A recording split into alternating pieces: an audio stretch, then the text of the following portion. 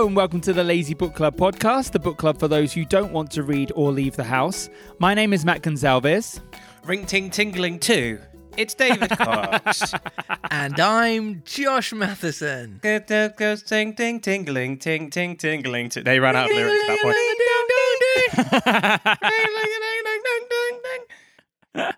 We'll see if we get some three-part harmonies going by the end of the podcast. Yeah. Okay. So this week we are looking at Stave 4 of A Christmas Carol, which doesn't sound like we're that far through, but this is such a short novella that we are nearing the end already. This is the penultimate chapter. So last week we met the ghost of Christmas Present, who was a lovely, jolly Hagrid kind of child. And he had a great big bushy beard. Great big bushy beard. I did actually, yeah, I did say that. Yeah, and Scrooge got to see the Christmases that he is currently missing by being a recluse. So it was quite an interesting one because it was like, this is all the mistakes or this is other things that have happened in your past that you maybe should have learned from or some lessons that you should have learned from. But this ghost was showing like, this is how people in your life currently celebrate, who you could join and you could actually take part in the merriment with.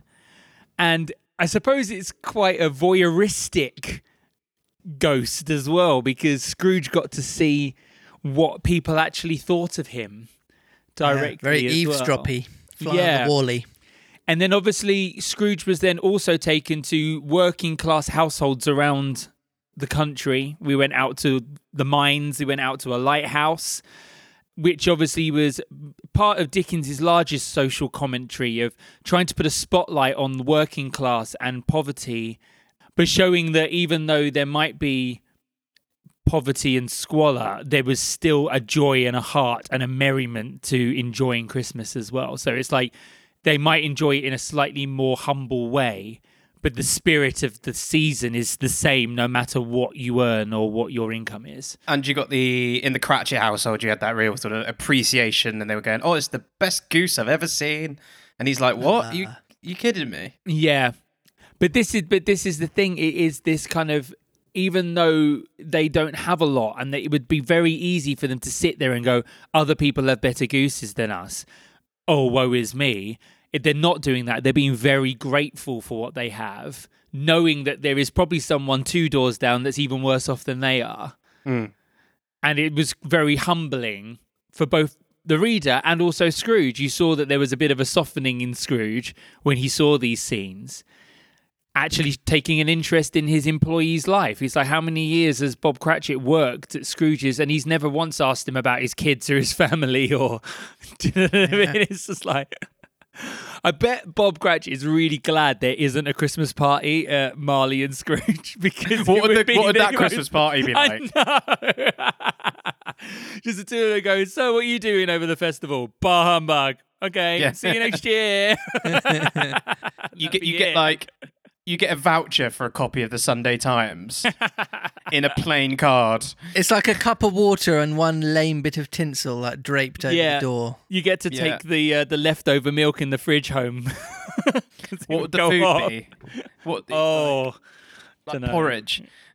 Yeah, gruel probably. Porridge with Going just Scrooge with some and Christmassy one shriveled carrot. Well, since Scrooge was eating gruel himself for supper, I would not put gruel past him. It was. Yeah, he loves it. He doesn't know how to enjoy life, does he? He's a bit like, ugh. It's one of those things where you watch people. Yeah, I don't know if you ever have this feeling where you see people who have money and they just seem to squander having money. Do you know what I mean? Like you're like, you could be doing so much more with this, and yet you choose to do something really dull and boring and mundane. Yeah. Which is why, although it's like, oh, I hate people who waste money, at the same time, it is really funny to see ultra rich people do stupid things with their money, just because you go, well, yeah, they've got ridiculous amounts of it, and it almost makes it a lot more interesting when you find out that someone spent a ridiculous amount of money hiring Mariah Carey to sing for their 3-year-old's birthday party or something. And Is that what you would do, Matt? Oh, Is that what you would do? Oh, I'd hire her as a permanent backing singer and be like... Get her on retainer. I'd be like, you're backing. I'd be like, so Mariah, I'm the star, you're the backer. I don't think that would go down very well. Probably not, no. But, you know... Right, so the next chapter, I believe, will be, is it the third of the 3 spirits? if I'm going... You'd think, wouldn't you? Oh, is he throwing a logically? curveball at us? Well, not really. It's just, it's entitled The Last of the Spirit. Oh, okay. That does sound better than the third of the three spirits. Yeah, it does. That's That's a bit probably of a why he did mouthful. that. He thought about that, didn't he? That's why Dickens is the writer and I'm not. Do you reckon I reckon they just sit down in the downstairs like living room. They just wait to go, and like one comes back in. And like, how was that? That'd be quite a fun scene to write. So they've guessed. Christmas Past comes in. He's like, "How was that?" Yeah, it was all right. He's a bit, Have you got any advice? Yeah, Is this them crossing in their shift crossover? Like, yeah, good luck. High five. one of them's clocking out and the other one's clocking in. Like, Christmas Past just comes down. It's like, you've got your work cut out for you tonight. and then they're like, "Where's Christmas present?" Oh, Christmas present's dead again. Again. Right, so we dive into Stave 4 then. Yeah, all right. not? I think that's a good idea. It's going to be really interesting to see because a lot of the adaptations, the Ghost of Christmas Future just points and doesn't really say anything. So Yeah, I'm it's like intrigued Grim to Reaper. see how you're going to bring this to life for us, Josh. I will Hopefully endeavour Dickens's to prose do help. so. Yes. Okay. Stave 4. The Last of the Spirits. The phantom slowly, gravely, silently approached. When it came near him, Scrooge bent down upon his knee, for in the very air through which this spirit moved, it seemed to scatter gloom and mystery. It was shrouded in a deep black garment, which concealed its head, its face, its form, and left nothing of it visible, save one outstretched hand. But for this, it would have been difficult to detach its figure from the night, and separate it from the darkness by which it was surrounded. He felt that it was tall and stately when it came beside him, and that its mysterious presence filled him with a solemn dread. He knew no more, for the spirit neither spoke nor moved. Just like lurking like a creep. He's been ghosted. I am in the presence of the ghost of Christmas yet to come, said Scrooge. The spirit answered not, but pointed onward with its hand.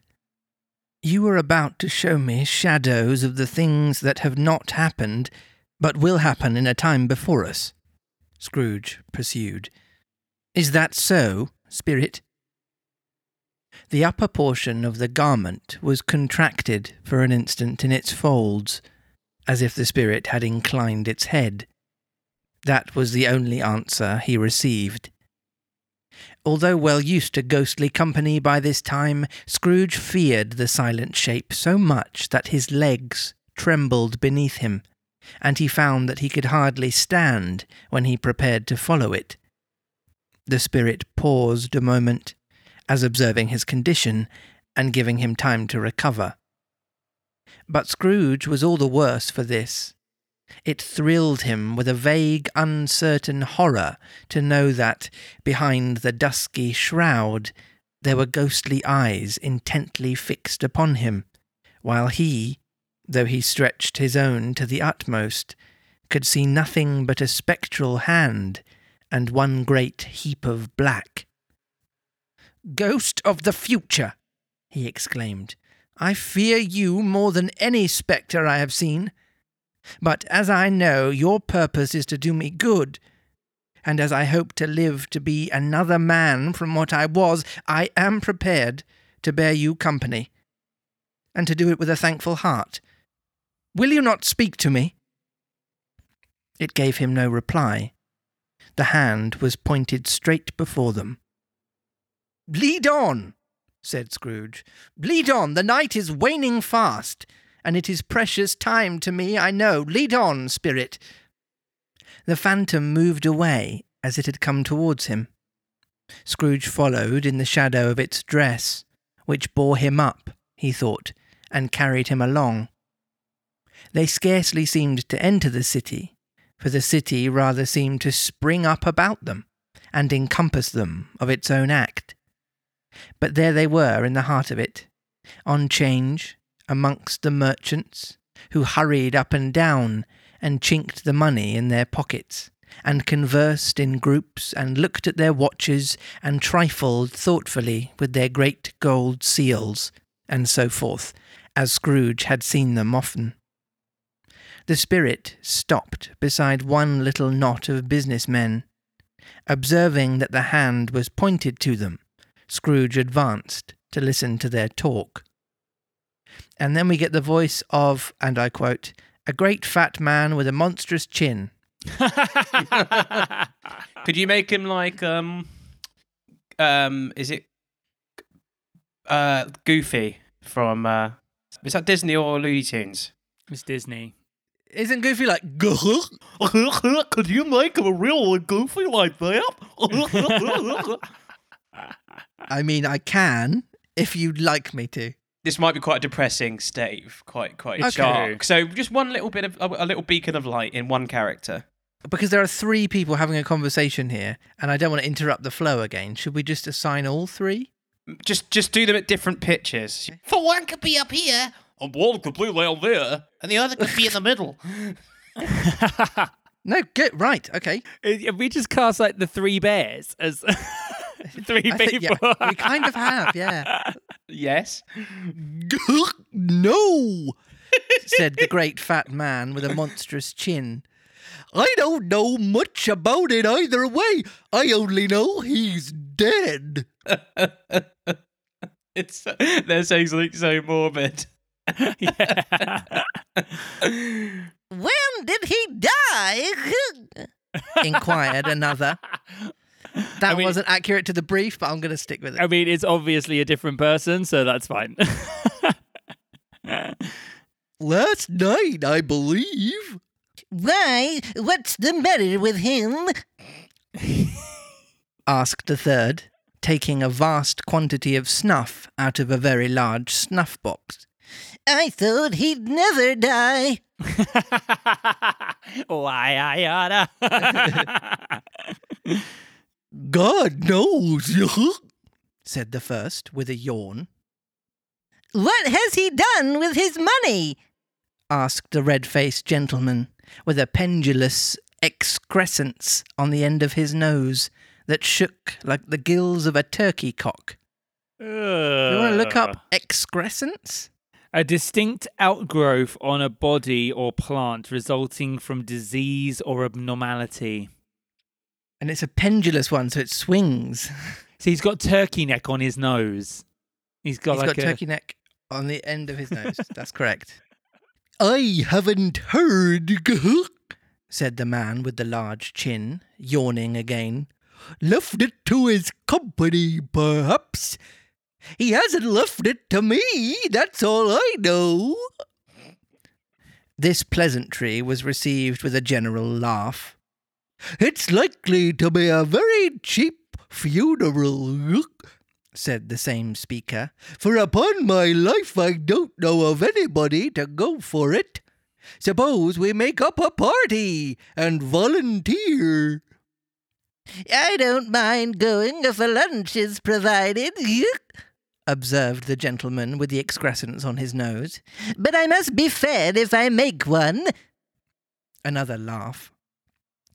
Well, I am the most disinterested among you after all, said the first speaker, for I never wear black gloves and I never eat lunch.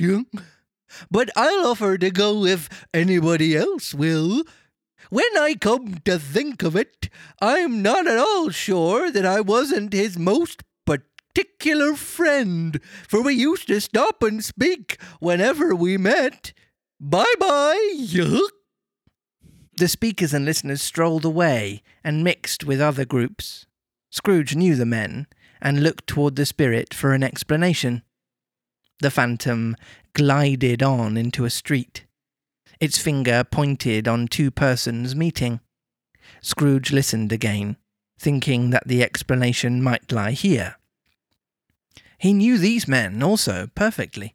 They were men of business, very wealthy and of great importance. He had made a point always of standing well in their esteem, in a business point of view, that is, strictly in a business point of view. And then we have these other two businessmen who are having a conversation. Do one as the old-timey newsman, American newsman, and one as a British football commentator. Okay. "How are you?" said one. "How are you?" returned the other. "Well," said the first, "Old Scratch has got his own at last, hey?" "Yes, so I'm told," returned the second. "Cold, isn't it?" "Seasonable for Christmas time. You are not a skater, I suppose?" The energy levels between these two people is really funny. No, something else to think of. Just an Good morning. An absolute bore. Not another word. That was their meeting, their conversation, and their parting.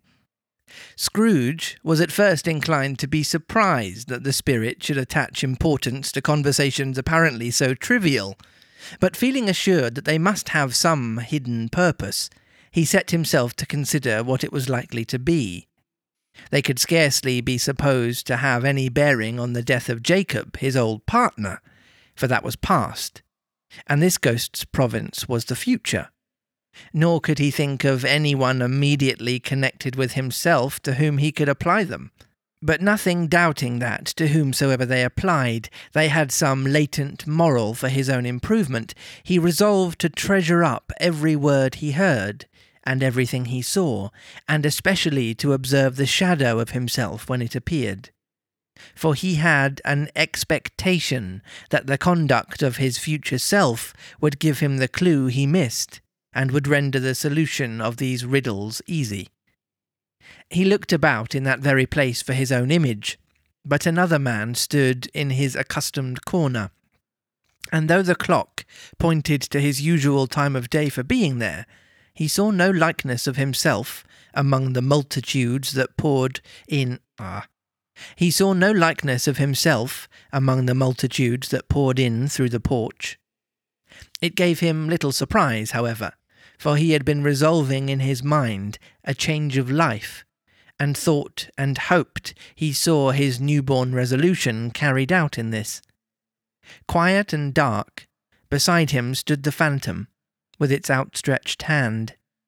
When he roused himself from his thoughtful quest, he fancied, from the turn of the hand and its situation in reference to himself, that the unseen eyes were looking at him keenly. It made him shudder and feel very cold. They left the busy scene and went into an obscure part of the town, where Scrooge had never penetrated before, although he recognised its situation and its bad repute.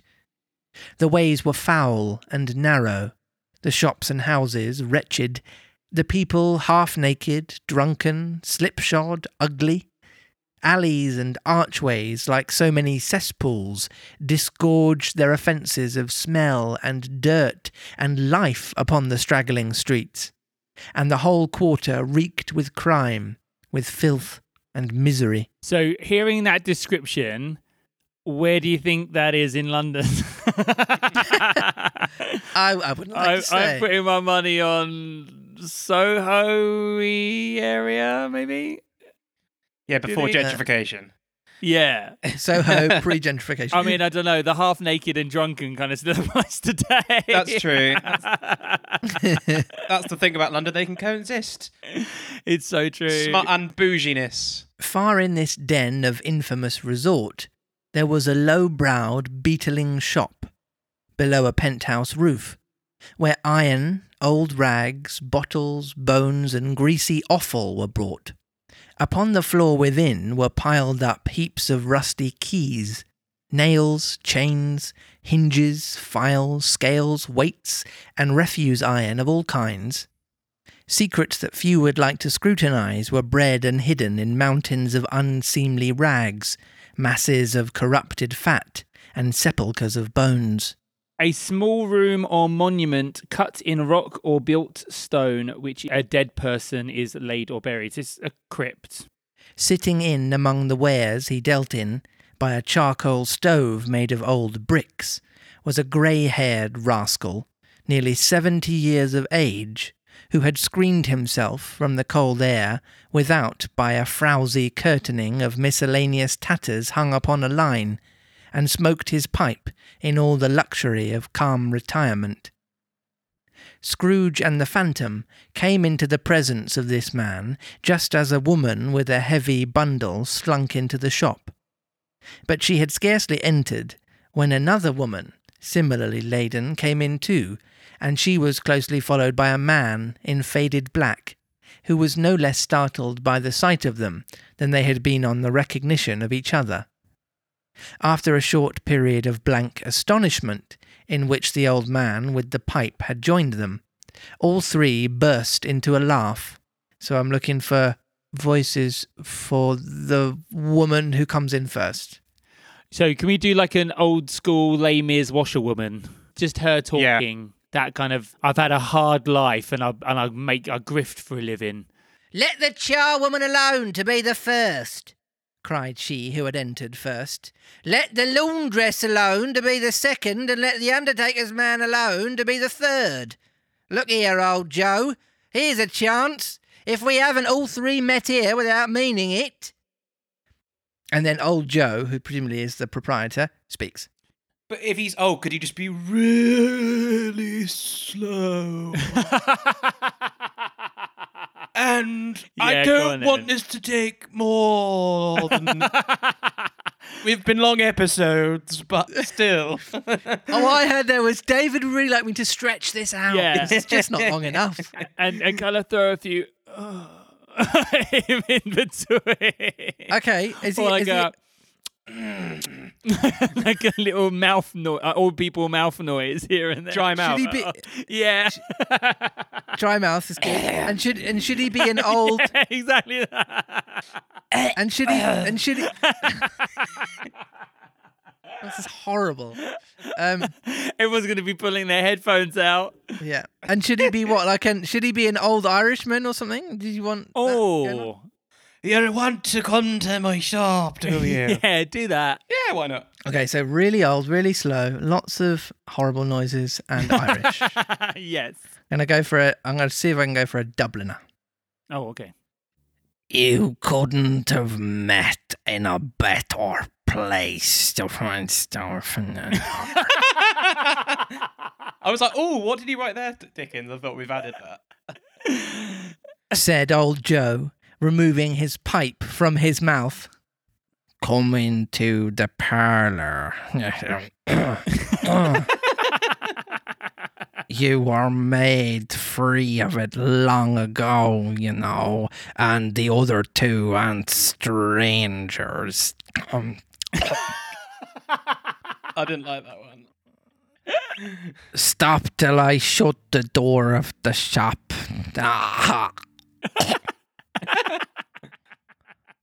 How it squeaks. There ain't such a rusty bit of metal in the place as its own hinges, I believe. And I'm sure there's no such old bones here as mine.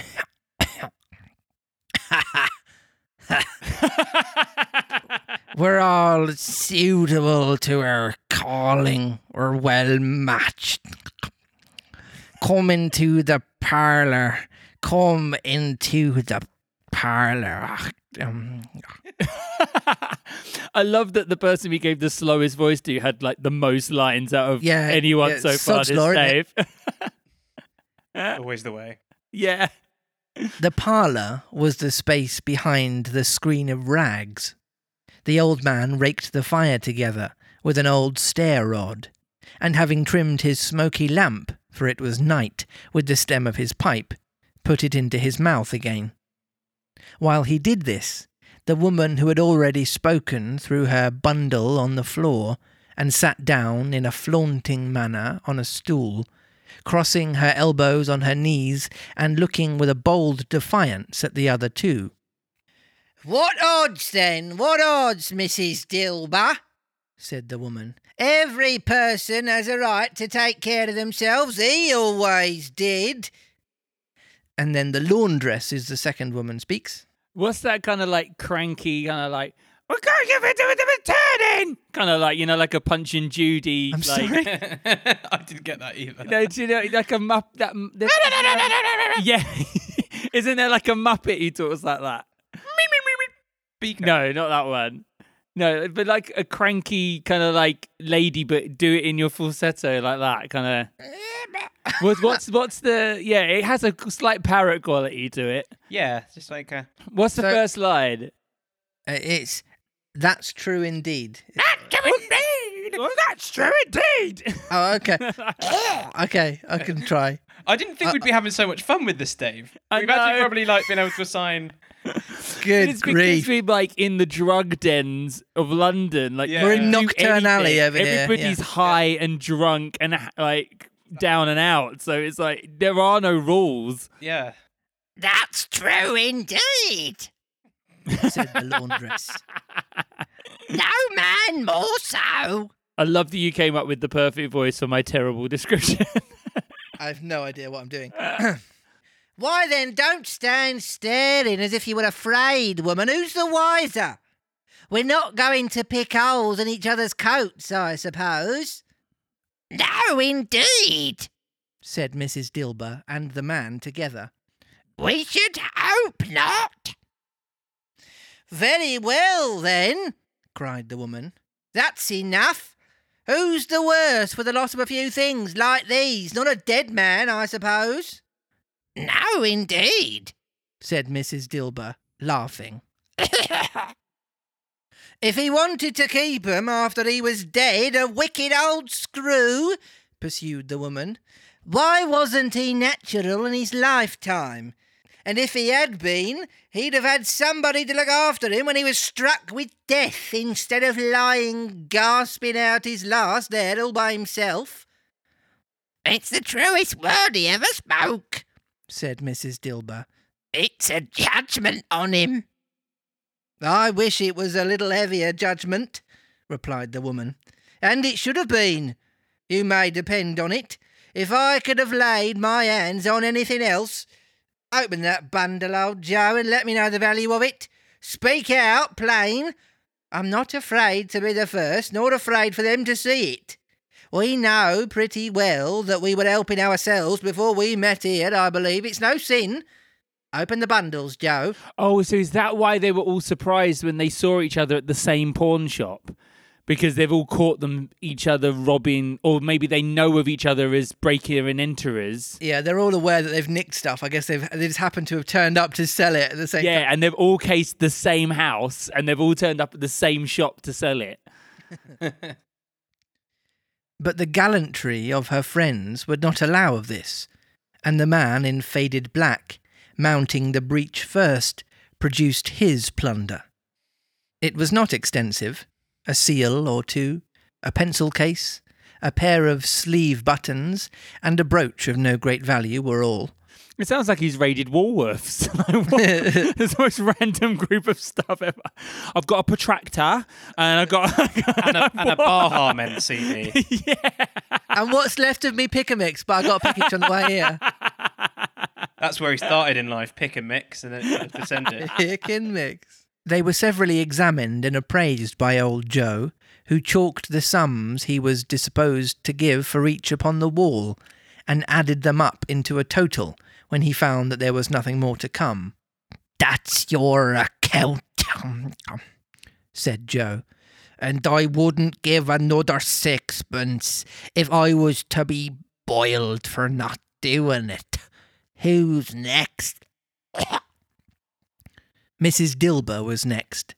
Sheets and towels, a little wearing apparel, 2 old-fashioned silver teaspoons, a pair of sugar tongs, and a few boots. Her account was stated on the wall in the same manner. I always give too much to ladies. It's a weakness of mine, and that's the way I ruin myself, said old Joe. That's your account. If you asked me for another penny and made it an open question, I'd repent of being so liberal and knock off half a crown. Oh. And now undo my bundle, Joe, said the first woman. Joe went down on his knees for the greater convenience of opening it, and having unfastened a great many knots, dragged out a large, heavy roll of some dark stuff. What do you call this? said Joe. Bed curtains? Ah! returned the woman, laughing and leaning forward on her crossed arms. Bed curtains! You don't mean to say you took 'em down rings and all with him lying there? said Joe. Yes, I do, replied the woman. Why not? You were born to make your fortune, said Joe, and you'll certainly do it. I certainly shan't hold my hand when I can get anything in it by reaching it out, for the sake of such a man as he was, I promise you, Joe, returned the woman coolly. Don't drop that oil upon the blankets now. His blankets, said Joe. Who else's, do you think? replied the woman. He isn't likely to take cold without 'em, I dare say. I hope he didn't die of anything catching. Eh? said old Joe, stopping in his work and looking up. Don't you be afraid of that, returned the woman. I ain't so fond of his company that I'd loiter about him for such things if he did. Ah! You may look through that shirt till your eyes ache, but you won't find a hole in it, nor a threadbare place. It's the best he had, and a fine one too. They'd have wasted it if it hadn't been for me. What do you call wasting of it? asked old Joe. Putting it on him to be buried in, to be sure, replied the woman with a laugh. Somebody was fool enough to do it, but I took it off again. If calico ain't good enough for such a purpose, it ain't good enough for anything. It's quite as becoming to the body. He can't look uglier than he did in that one. Scrooge listened to this dialogue in horror. As they sat, grouped about their spoil, in the scanty light afforded by the old man's lamp, he viewed them with the detestation and disgust which could hardly have been greater, though they had been obscene demons marketing the corpse itself. I'm just trying to work out if she's taking it off of him or if she's just taking it out the wardrobe. I'm hoping it's the wardrobe. Otherwise, Scrooge is going to be sitting there going, she saw me naked. That would be the funniest thing. Like, actually, they dig open the corpse. She's just there, just covering his privates. She's just a skeleton, as if there was no more dignity in this novel. Yeah, yeah. I think it is just a shirt that could have been chosen as his Okay, funeral so she's clothes. just grabbed the best shirt out of the wardrobe and gone. I think so. They'll probably bury him in this, so I'm going to nick it before they can just bury it. Yeah.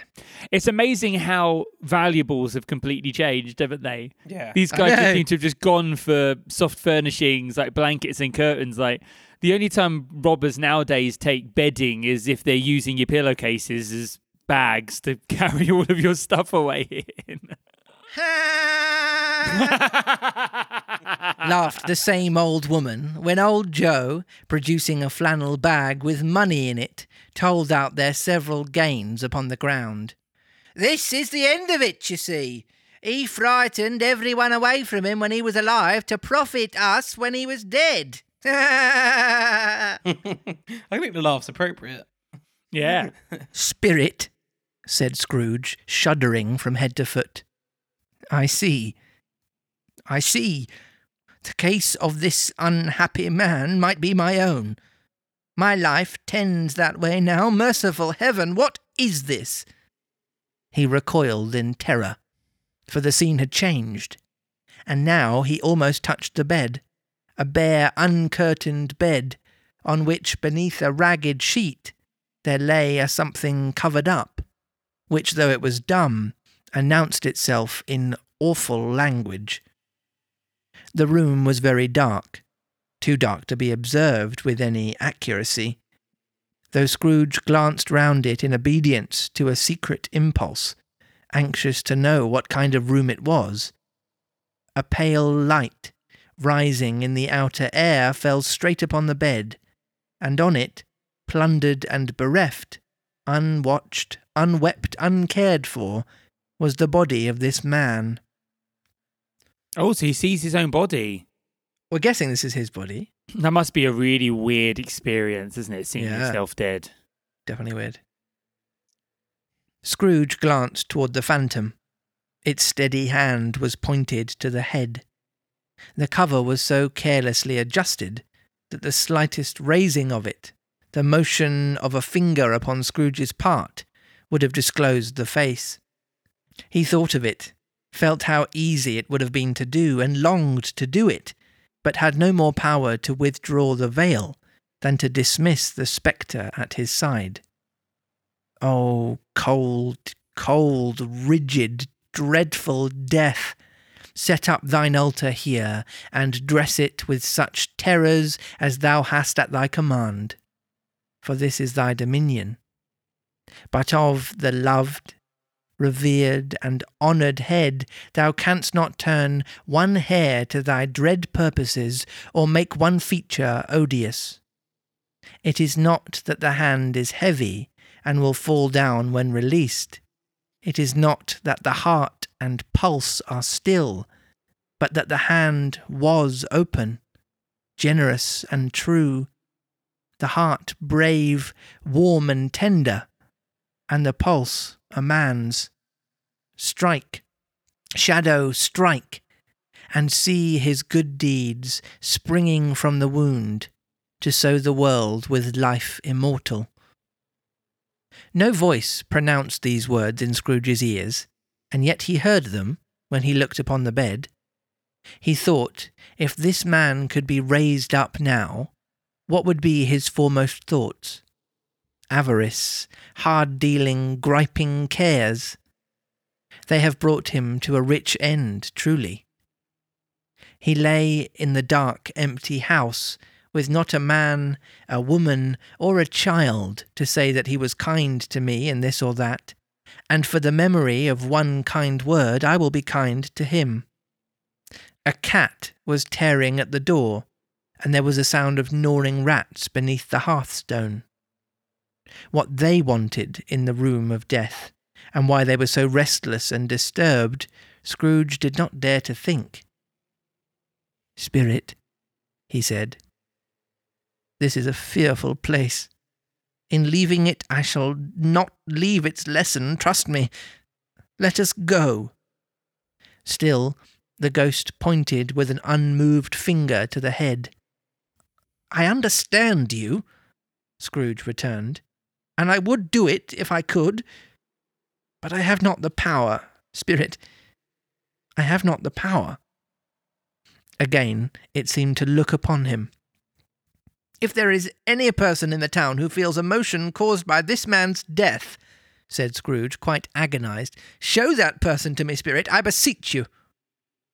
The phantom spread its dark robe before him for a moment, like a wing, and withdrawing it, revealed a room by daylight, where a mother and her children were. She was expecting someone, and with anxious eagerness, for she walked up and down the room, started at every sound, looked out from the window, glanced at the clock, tried, but in vain, to work with her needle, and could hardly bear the voices of her children in their play. At length the long-expected knock was heard. She hurried to the door and met her husband, a man whose face was careworn and depressed, though he was young.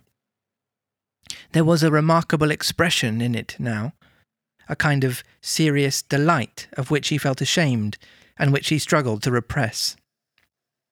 He sat down to the dinner that had been hoarding for him by the fire, and when she asked him faintly what news, which was not until after a long silence, he appeared embarrassed how to answer.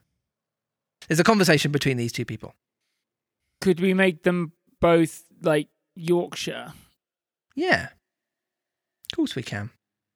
And then just I know that's distinguish really them, plain the two. and Yeah. boring. Yeah, but we just had a bit of a succession of bonkers. Well, yeah, I feel like this is going to be quite a serious conversation as well. Like we're starting to get to like the crux of the matter now. Is it good, she said, or bad, to help him? Bad, he answered. Were you quite ruined? No, there is hope yet, Caroline. If he relents, she said, amazed. There is. Nothing is past hope if such a miracle has happened. He is past relenting, said her husband. He is dead. She was a mild and patient creature, if her face spoke truth, but she was thankful in her soul to hear it, and she said so with clasped hands. She prayed forgiveness the next moment, and was sorry, but the first was the emotion of her heart. What the half-drunken woman who I told you of last night said to me when I tried to see him and obtain a week's delay, and what I thought were a mere excuse to avoid me, turns out to have been quite true. He was not only very ill, but dying then. To whom will our debt be transferred? I don't know. But before that time, we shall be ready with the money. And even if we were not, it would be bad fortune indeed to find so merciless a creditor in his successor. We may sleep tonight with light hearts, Caroline. Yes, soften it as they would, their hearts were lighter. The children's faces, hushed and clustered round to hear what they so little understood, were brighter, and it was a happier house for this man's death. The only emotion that the ghost could show him, caused by the event, was one of pleasure. Let me see some tenderness connected with a death, said Scrooge, or that dark chamber spirit with which we left just now will be forever present to me. So many adaptions make the fact that Scrooge doesn't know that it's him quite kind of funny and like ironic, or do you know what I mean? Like you have the musical version where you got Scrooge tap dancing through the street with everybody else going, thank you very much, thank you very, very, very much. And what's kind of great about this book is that it's actually showing the real side of grief, or the reality of people in this position, where you have good people who are in debt, and these people are grateful that they've gotten some reprise from that, but then also feeling terrible for being grateful for the fact that somebody's died. The guilt comes through, doesn't it? Yeah, the guilt really comes through. But also the fact that this was the spirit's response to, show me something positive that came from this. Oh, that's what you've got. That's it all you can come up with? Gosh, yeah. But that must be such a horrible experience to basically be like, the most positive impact I can have on the world is not being part of it. Yeah. Like, that's sobering, If isn't it? that's Yeah. not a wake-up call, I don't know what is. The ghost conducted him through several streets familiar to his feet, and as they went along, Scrooge looked here and there to find himself, but nowhere was he to be seen. They entered poor Bob Cratchit's house, the dwelling he had visited before, and found the mother and the children seated round the fire. Quiet. Very quiet. The noisy little Cratchits were as still as statues in one corner, and sat looking up at Peter, who had a book before him. The mother and her daughters were engaged in sewing, but surely they were very quiet. And he took a child and set him in the midst of them. Where had Scrooge heard those words? He had not dreamed them. The boy must have read them out, as he and the spirit crossed the threshold. Why did he not go on? The mother laid her work upon the table, and put her hand up to her face. The colour hurts my eyes, she said. The colour? Ah, poor Tiny Tim. They're better now again, said Cratchit's wife. It makes them weak by candlelight. I wouldn't show weak eyes to your father when he comes home for the world. It must be near his time. Past it, rather, Peter answered, shutting up his book.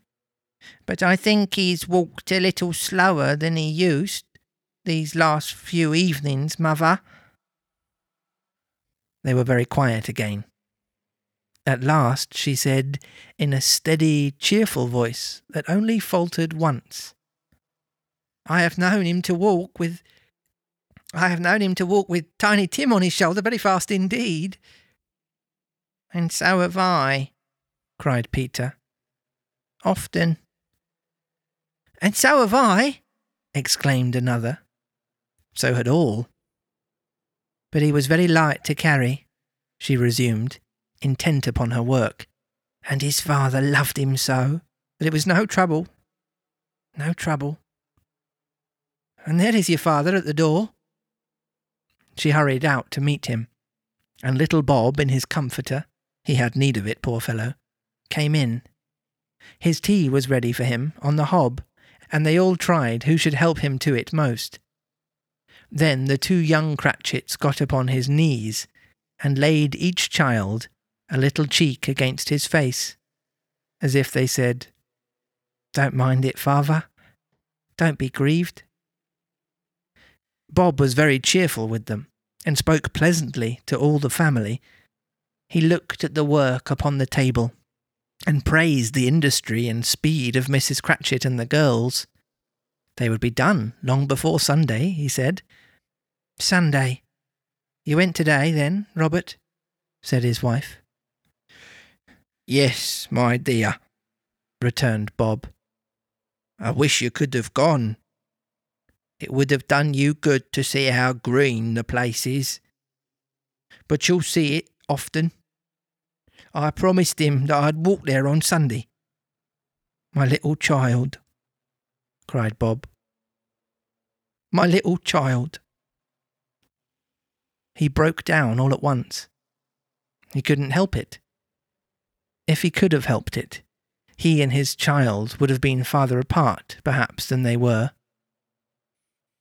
He left the room and went upstairs into the room above, which was lighted cheerfully and hung with Christmas. There was a chair set close beside the child, and there were signs of someone having been there lately. Poor Bob sat down in it, and when he had thought a little and composed himself, he kissed the little face. He was reconciled to what had happened, and went down again quite happy. They drew about the fire and talked, the girls and mother working still.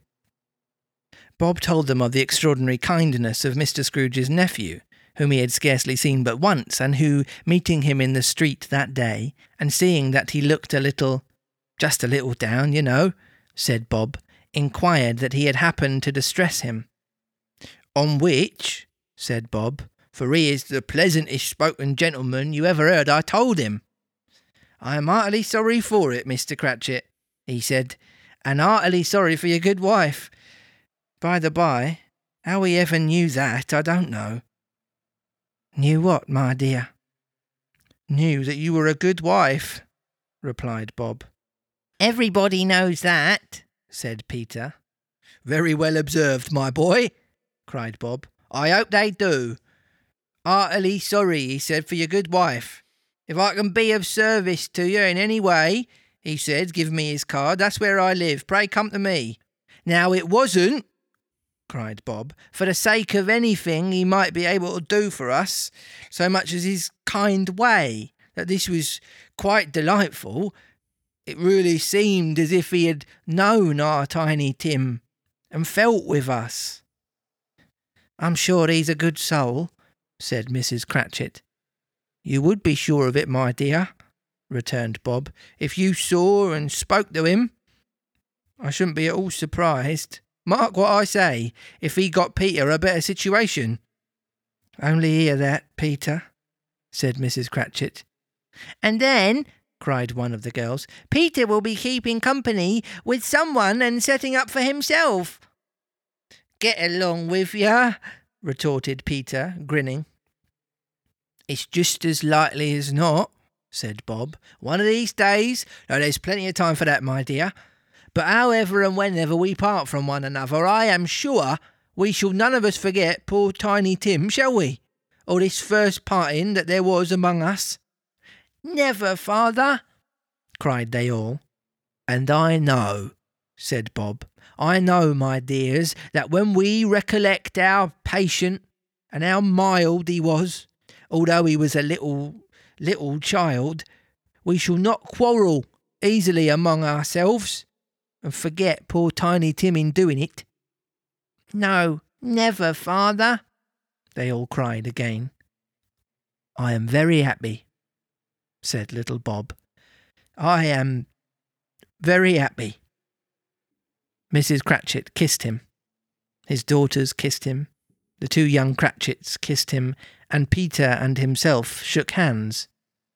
Spirit of Tiny Tim, thy childish essence was from God. Spectre, said Scrooge, something informs me that our parting moment is at hand. I know it, but I know not how. Tell me what man that was whom we saw lying dead. The ghost of Christmas yet to come conveyed him as before, though at a different time, he thought. Indeed, there seemed no order in these latter visions, save that they were in the future, into the resorts of business men, but showed him not himself. Indeed, the spirit did not stay for anything, but went straight on, as to the end just now desired, until besought by Scrooge to tarry for a moment.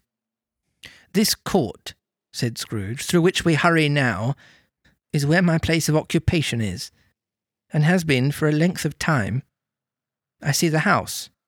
Let me behold what I shall be in the days to come. The spirit stopped. The hand was pointed elsewhere. The house is yonder, Scrooge exclaimed. Why do you point away? The inexorable finger underwent no change. Scrooge hastened to the window of his office and looked in.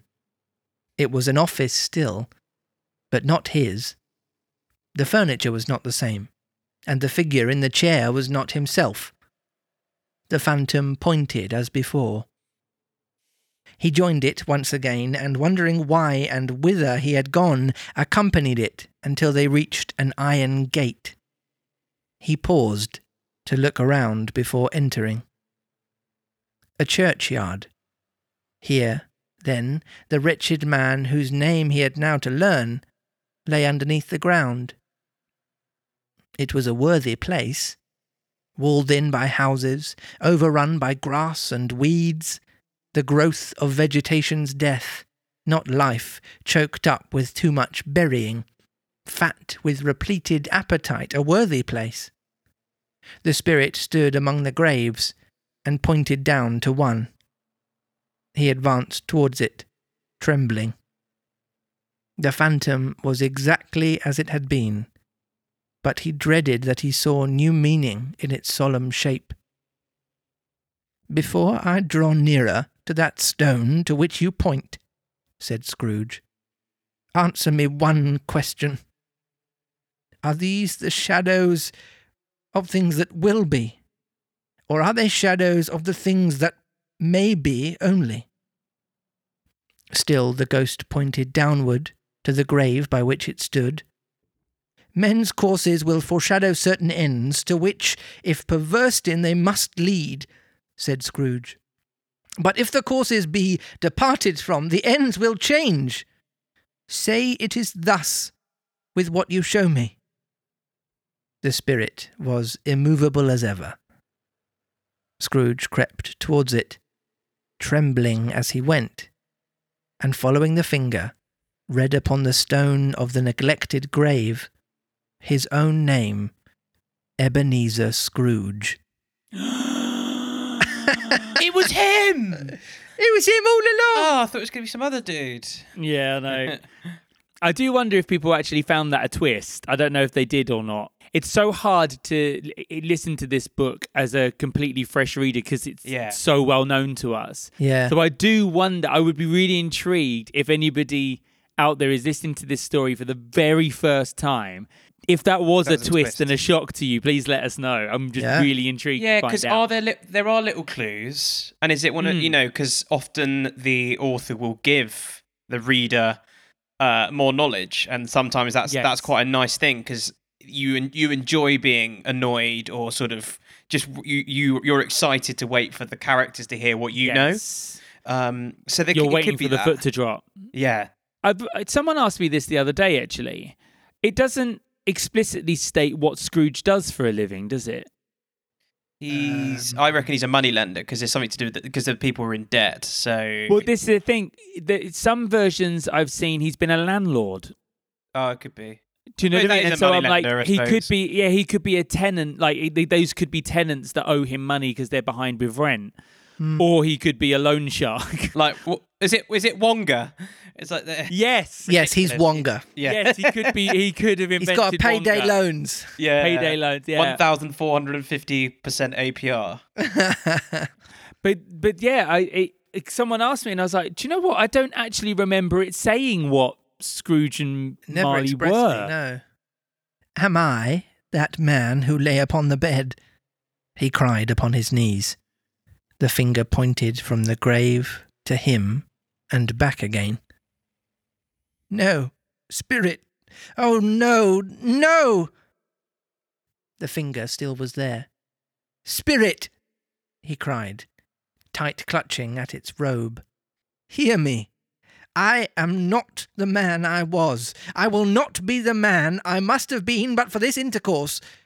Why show me this if I am past all hope? For the first time, the hand appeared to shake. Good spirit, he pursued, as down upon the ground he fell before it. Your nature intercedes for me, and pities me. Assure me that I yet may change these shadows you have shown me by an altered life. The kind hand trembled. I will honour Christmas in my heart, and try to keep it all the year. I will live in the past, the present, and the future. The spirits of all three shall strive within me. I will not shut out the lessons that they teach. Oh, tell me I may sponge away the writing on this stone. In his agony, he caught the spectral hand. It sought to free itself, but he was strong in his entreaty, and detained it. The spirit, stronger yet, repulsed him. Holding up his hands in a last prayer to have his fate reversed, he saw an alteration in the phantom's hood and dress. It shrunk, collapsed, and dwindled down onto a bedpost. End of stave. Turn into a bed toast. Yeah, that was quite an interesting way you're dropping it down. Because other adaptations I've seen, he falls in a grave and... In my head, what happened there was kind of like... I see it filmically, I'm very visual. We sort of zoomed in just on the cloaked figure, and then whatever was inside it disappeared, and then as it fell down, it was hung on the end of his bed, and he was back in the bedroom. Yeah. I think on the Muppets version or something, he's like in the grave, and then he wakes up kind of wrestling with the curtains in the darkness. So it's like the darkness of the grave enclosed him, and then the darkness of the bed encloses him, and he's like fighting his way out the bed. The Jim Carrey one, he gets chased by it like a car chase. Does he? Yeah. I've never seen the... I've not seen the Jim Carrey one. It actually... like through Whitehall. It just turns into Bad Boys.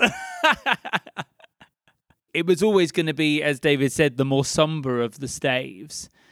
It's kind of where all of these bad decisions and these bad morals that Scrooge has had for his entire life kind of come to head.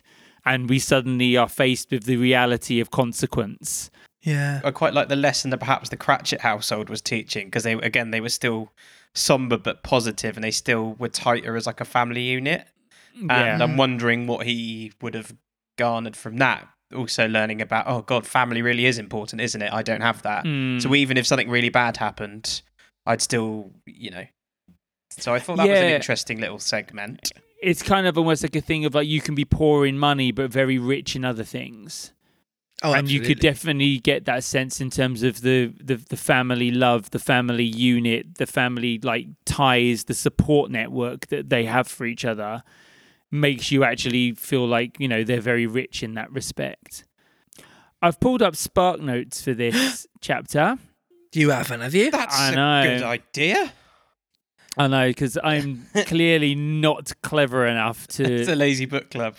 to work my way through. Our insight is basically, he needs to learn from his mistakes now, because otherwise he's going to die alone.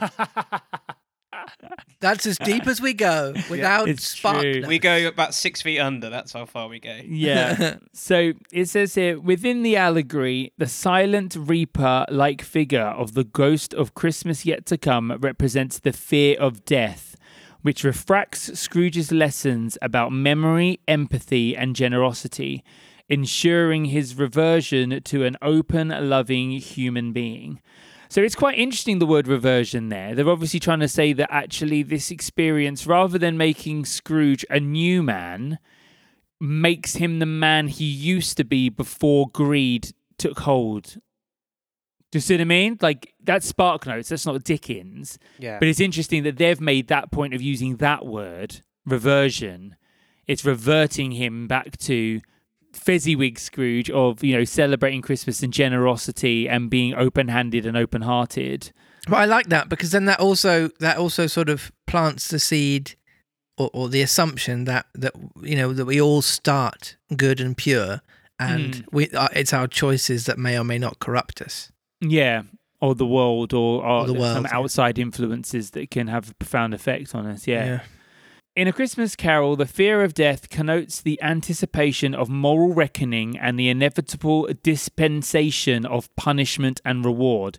Literally, the split between heaven and hell. In this way, the ghost of Christmas yet to come briefly interjects a more somber, strictly Christian perspective into the secularized tale. So I think this chapter, as we've said before with the earlier ones, Dickens paints a very secularized picture of Christmas. It's about family, it's about feasting, it's about merriment, it's about people coming together, even suffice to say, it's about the food, it's about all of that kind of stuff. Whereas here we have kind of like the moral reckoning, as it were, that hits in this chapter. And this whole thing of the fact of there being a cost to being bad. Is it saying that just by being lonely, vulgar, mean, that he'll die? But if he changes his ways and is really nice, he won't die. But like, what it's saying is, it's leading up to something that will kill you. Like, what does he die of? Well, yeah, this is what I've always. He might still die. Yeah, I always thought was odd about this story is, oh no, as an old man at some point in the future, I'm going to die. So, but the point is, I think it's in that kind of the knowledge that this is coming from a Christian perspective of the author is important there, because I think it's supposed to be representative of kind of like the wages of your sin or your choices is death. If you make bad choices, that's what happens in a more of a symbolic sense. Whereas. And of course, the repercussions are that he is dead and alone and has left no legacy and has left no joy Cheney ghost behind. I was about to say legacy. That was literally what I was going to say. Like, that's actually the main change there. You're right. He could probably. There is a chance that he will still die at the exact same time as he did in the other story version, but the legacy that he will leave behind will be completely different, and the way that he lives on in the hearts and minds of those around him like will Tiny be completely Tim. Different. Exactly, because they bang on about Tiny Tim like he's wonderful. Yeah, I personally found him a bit of a pain. But what's also interesting, but you can kind of see that Tiny Tim's future as is kind of intertwined with Scrooge's in this stave. So what will be interesting also to see is as he said in stave 3, tell me the future for this Ghost of Christmas Present, I see an empty chair. I see a thing. If things carry on the way they are, and the obviously the hint there was you have the power to change that as somebody who has material wealth and the ability to pay for this family to have better food, to pay for them to have better living conditions, to pay for him to be able to see a doctor.